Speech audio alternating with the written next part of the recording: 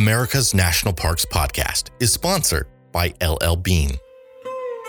This year, LL Bean is joining up with the National Park Foundation, the official nonprofit partner of the National Park Service, to help you find your happy place in an amazing system of more than 400 national parks, including historic and cultural sites, monuments, preserves, lakeshores, and seashores that dot the American landscape, many of which you'll find just a short trip from home. LL Bean is proud to be an official partner of the National Park Foundation.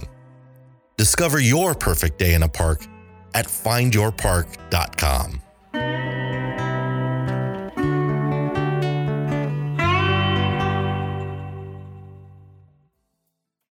In 1848, gold was discovered at Sutter's Mill in California, and people from all over the United States packed their belongings and began to travel by wagon to what they hoped would be a new and better life. Since most of these pioneers began their exodus to California in 1849, they're affectionately referred to as the 49ers. Yep, that's where the NFL team gets its name.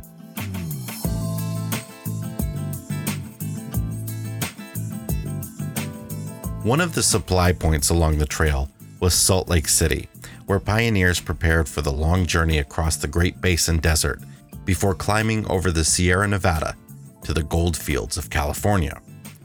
It was important to leave Salt Lake City and cross the desert before snow began to fall in the Sierras, making them impassable. Only a couple of years before, a group of pioneers called the Donner Party was trapped by a storm, an event that became one of the greatest human disasters of that day and age. The stories of the Donner Party were still fresh on everyone's mind when a group of wagons began their journey in October of 1849. It was much too late to cross the Sierra Nevada safely, and it looked like the wagons were going to have to wait out the winter in Salt Lake. It was then that they heard about the Old Spanish Trail, a route that went around the south end of the Sierras and was safe to travel in the winter. But no pioneer wagon trains had traversed this route, and they could only find one person in town who knew where to go and would agree to lead them.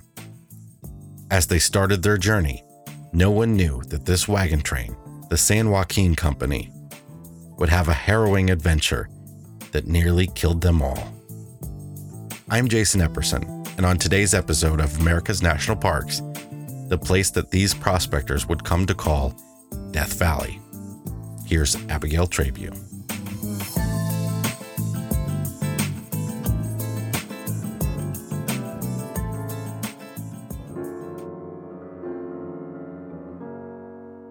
The going was slower than most of the travelers wanted, but the San Joaquin Company's guide, Captain Jefferson Hunt, would only go as fast as the slowest wagon in the group.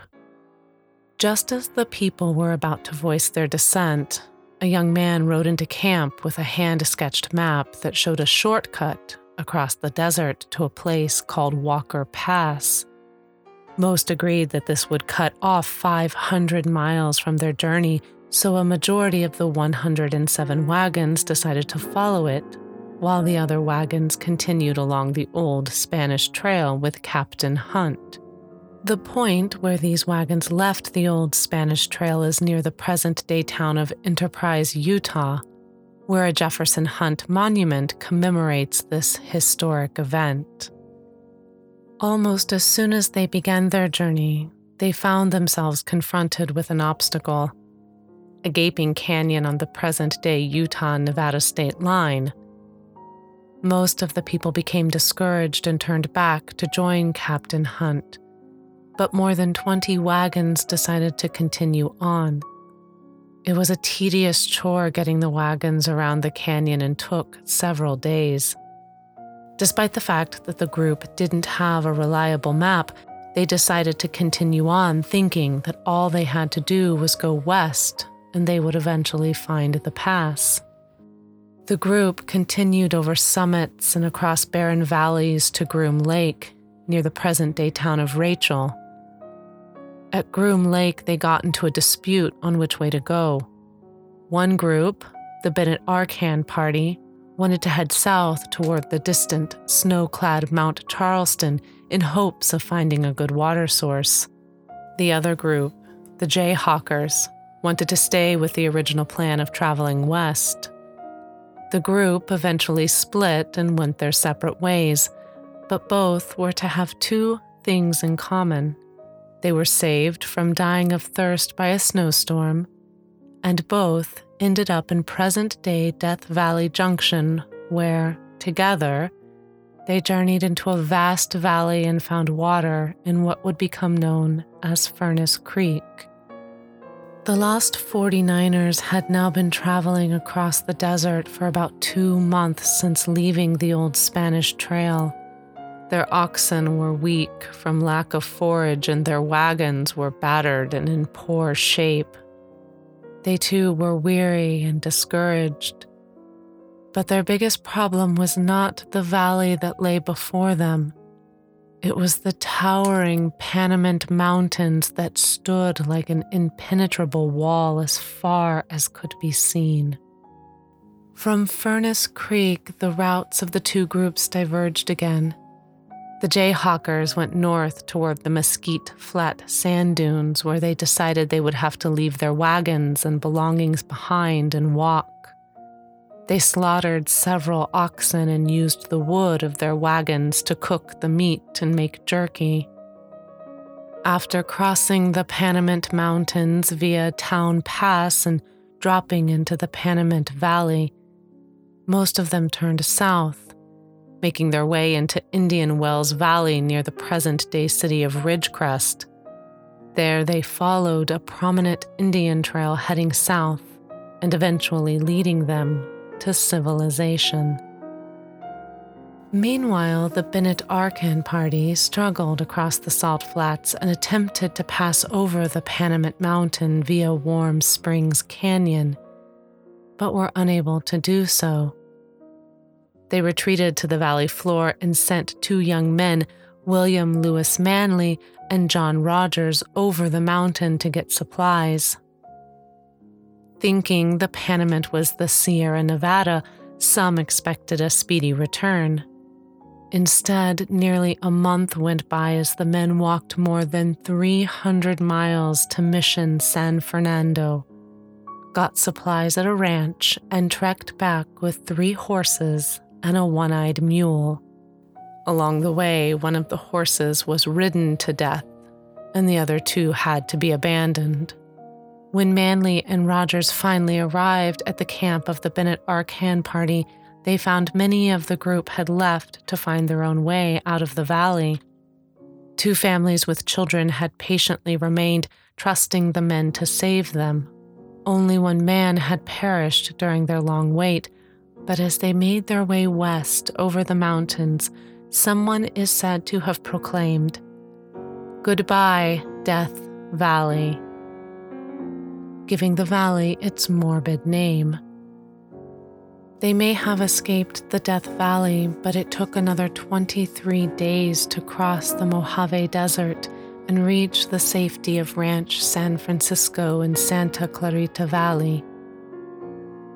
The so-called shortcut that had lured the lost 49ers away from Captain Hunt's wagon train had taken 4 months and cost the lives of many.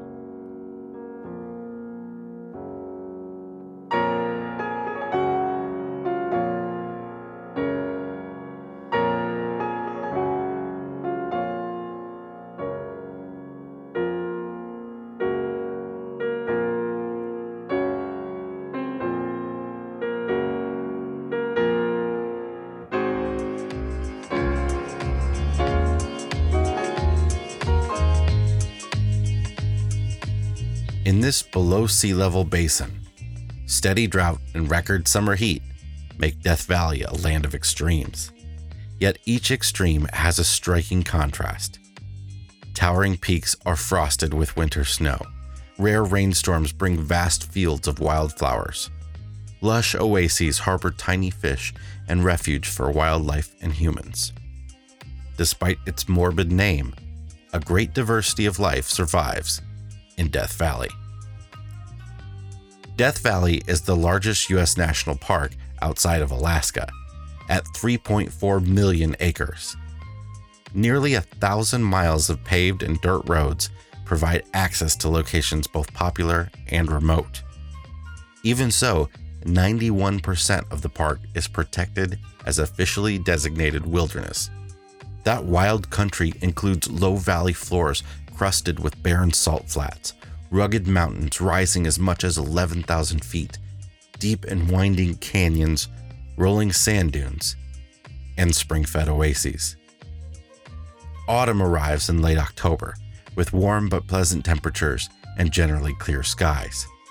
Winter has cool days, chilly nights, and rarely rainstorms. With snow capping the high peaks and low-angled winter light, this season is especially beautiful for exploring the valley. Springtime is the most popular time to visit. Besides warm and sunny days, the possibility of spring wildflowers is a big attraction. Summer starts early. By May, the valley is too hot for most visitors. Average highs are over 110 degrees.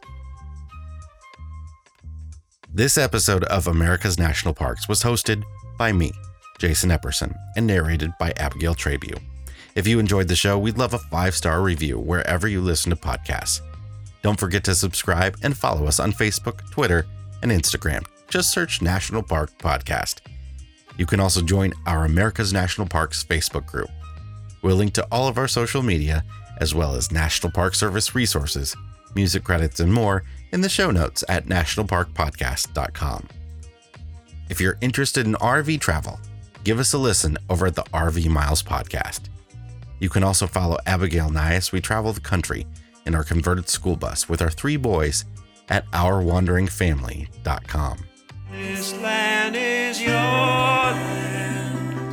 This land is my land.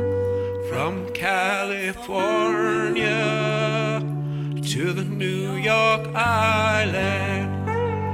From the Redwood Forest to the Gulf Stream waters.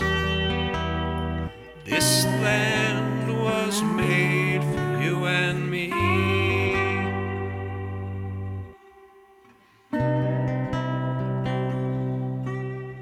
Today's show was sponsored by LL Bean.